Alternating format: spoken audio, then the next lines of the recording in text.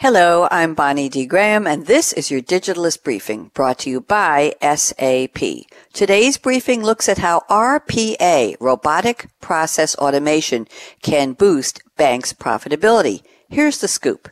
In 2016, BNY Mellon adopted Robotic Process Automation, integrating web robots, those are software applications designed to run automated tasks, to increase efficiency and accuracy while reducing risk and costs. And guess what? Profits are growing.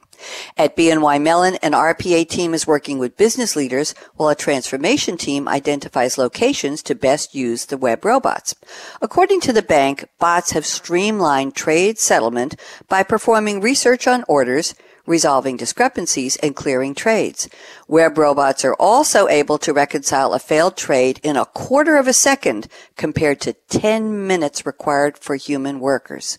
Doug Schulman, Senior Executive VP and Global Head of Client Service Delivery at BNY Mellon, stated in American Banker magazine, quote, "If you think about smart automation, robotics is a piece. Workflow is a piece, and we're combining smart forms, optical character recognition, workflow, and robotics to get momentum around automating tasks," unquote.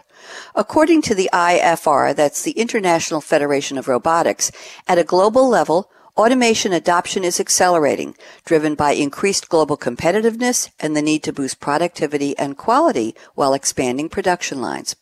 Although automation could threaten some human jobs, the IFR argues that robots have the ability to improve the quality of work by taking over dangerous, dirty, and tedious jobs that are not possible or safe for humans to perform.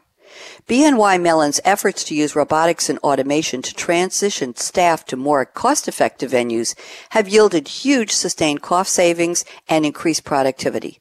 The projects have created better accuracy and faster processing, reducing transaction time and eliminating manual steps. But limitations remain.